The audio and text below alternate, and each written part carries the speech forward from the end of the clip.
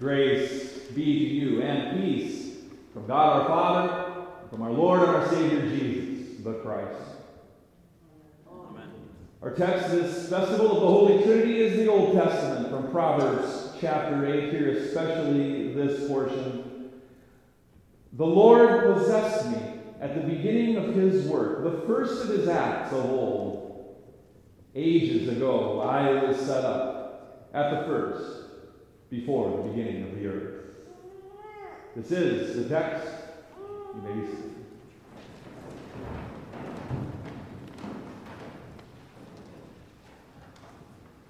When the church workers of our Eastern Circuit met for our regular conference a few months ago, our text study brought us to the account of Solomon's request for wisdom from the Lord.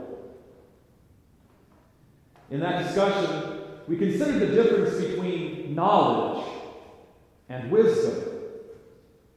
It's one thing to know a piece of information. It's another thing entirely, though, to be wise. Pastor Worrell summed up the difference this way. I just love this. He said, knowledge is knowing that a tomato is a fruit. Wisdom is knowing you don't put it in a fruit salad. Right? Pretty good. The point of Proverbs is the pursuit and embracing of such wisdom, living wisely as a child of God in his creation. And that is something we all can do to greater or lesser degrees. We all can apply our knowledge and understanding to the situations we face, can use our past experience to guide us in the choices we make and the paths we take. Some of those decisions are as simple and as trivial as the question, should I put tomatoes in my fruit salad? No, don't do it. Others, though, are more difficult and of much greater consequence. Should I go to that party? Should I have one more drink? Do I invest in that stock or fund? Is it time for me to make a career change? Should we get married? Should we have another baby? We can have all the information we need to make these decisions. We can have all the statistics, facts, and data right at our fingertips, but that won't give us the answers. To make these kinds of decisions takes more than knowledge. It takes wisdom. Solomon, of course, is widely regarded as one of the wisest people ever to walk the face of the earth, perhaps the wisest of all. And that's really the direct result of his wise request of the Lord. When God offered him anything, and I mean anything at all he had to do was ask. Solomon asked for wisdom and understanding and discernment so that he could be a good and faithful king to God's people. And God blessed him with such wisdom as the world had never seen before. People came from near and far just to hear Solomon's wisdom. Likely in the hopes that at least some of it would rub off and they would learn a thing or two themselves. But wisdom only gets a person so far. Wisdom can't save.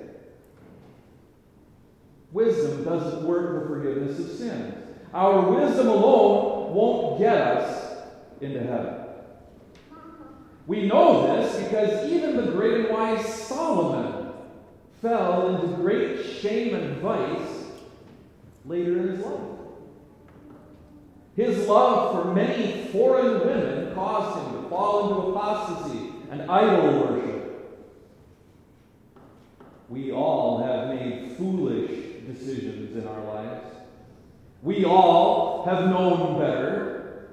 and still done or not done what we knew was better. We all succumb to the temptations of the flesh from time to time.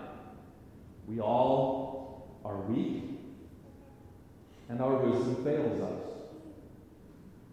We need more than just wisdom. We need Jesus. Our text is, in fact, all about Jesus. In it, wisdom is personified, giving human characteristics and abilities. Wisdom in our text can stand and call. It speaks and instructs. It is brought forth into existence like a child is born. It rejoices and delights. But notice specifically what Solomon says about this wisdom. The Lord possessed me at the beginning of his work, the first of his acts of old. Ages ago I was set up, at the first, before the beginning of the earth. When there were no depths, I was brought forth. When there were no springs abounding with water, before the mountains had been shaped, before the hills, I was brought forth. Before he had made the earth with its fields, or the first of the dust of the world. When he established the heavens, I was there. When he drew a circle on the face of the deep, when he made firm the skies above, when he established the fountains of the deep, when he assigned to the sea its limits, so that the waters might not transgress his command. When he marked out the foundations of the earth, then I was beside him, like a master workman, and I was daily his delight, rejoicing before him always, rejoicing in his inhabited world, and delighting in the children of man. This wisdom is not just personified. This wisdom is a person.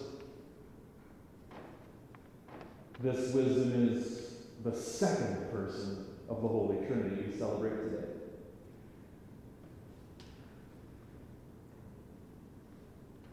Jesus is the wisdom of God. He was brought forth, begotten of his Father from eternity. He was present when creation sprang to life. He is the Word and wisdom by whom all things were made. He was beside the Father like a master workman. He is the Father's joy and delight. St. John's Gospel puts this into terms that we perhaps know a little better. Say it with me if you know. In the beginning was the Word. And the Word was with God, and the Word was God. He was in the beginning with God. All things were made through him, and without him was not anything made that was made. In him was life, and the life was the light of men.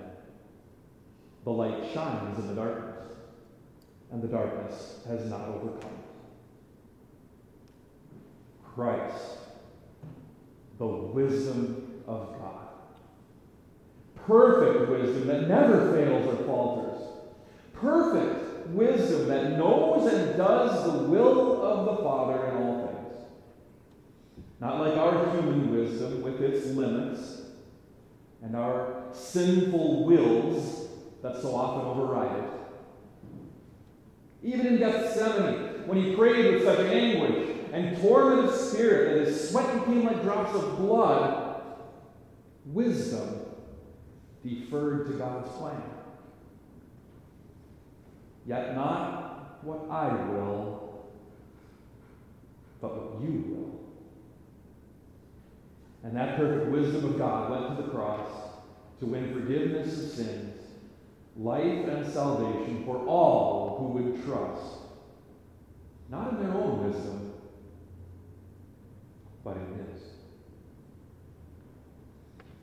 In him who is wisdom.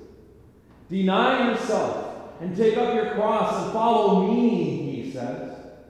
He calls to all from his cross. To you, O men, I call.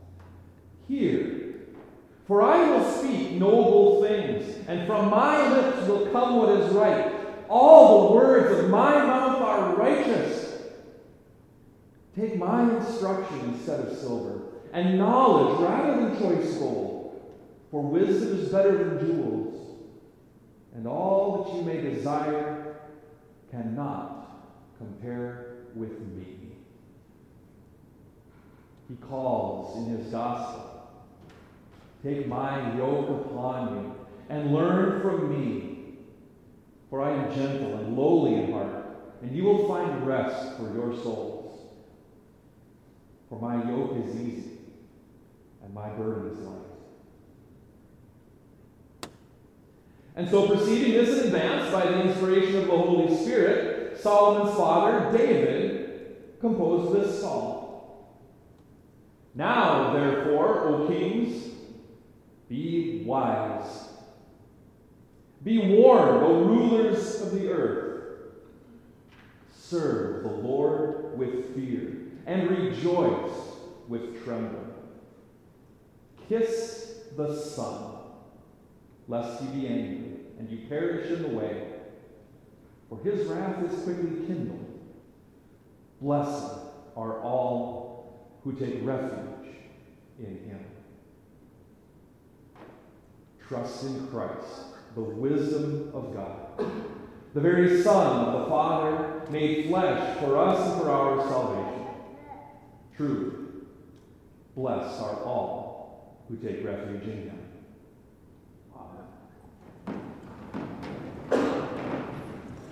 And now may the peace of God that passes all understanding guard your hearts and your minds in Christ Jesus.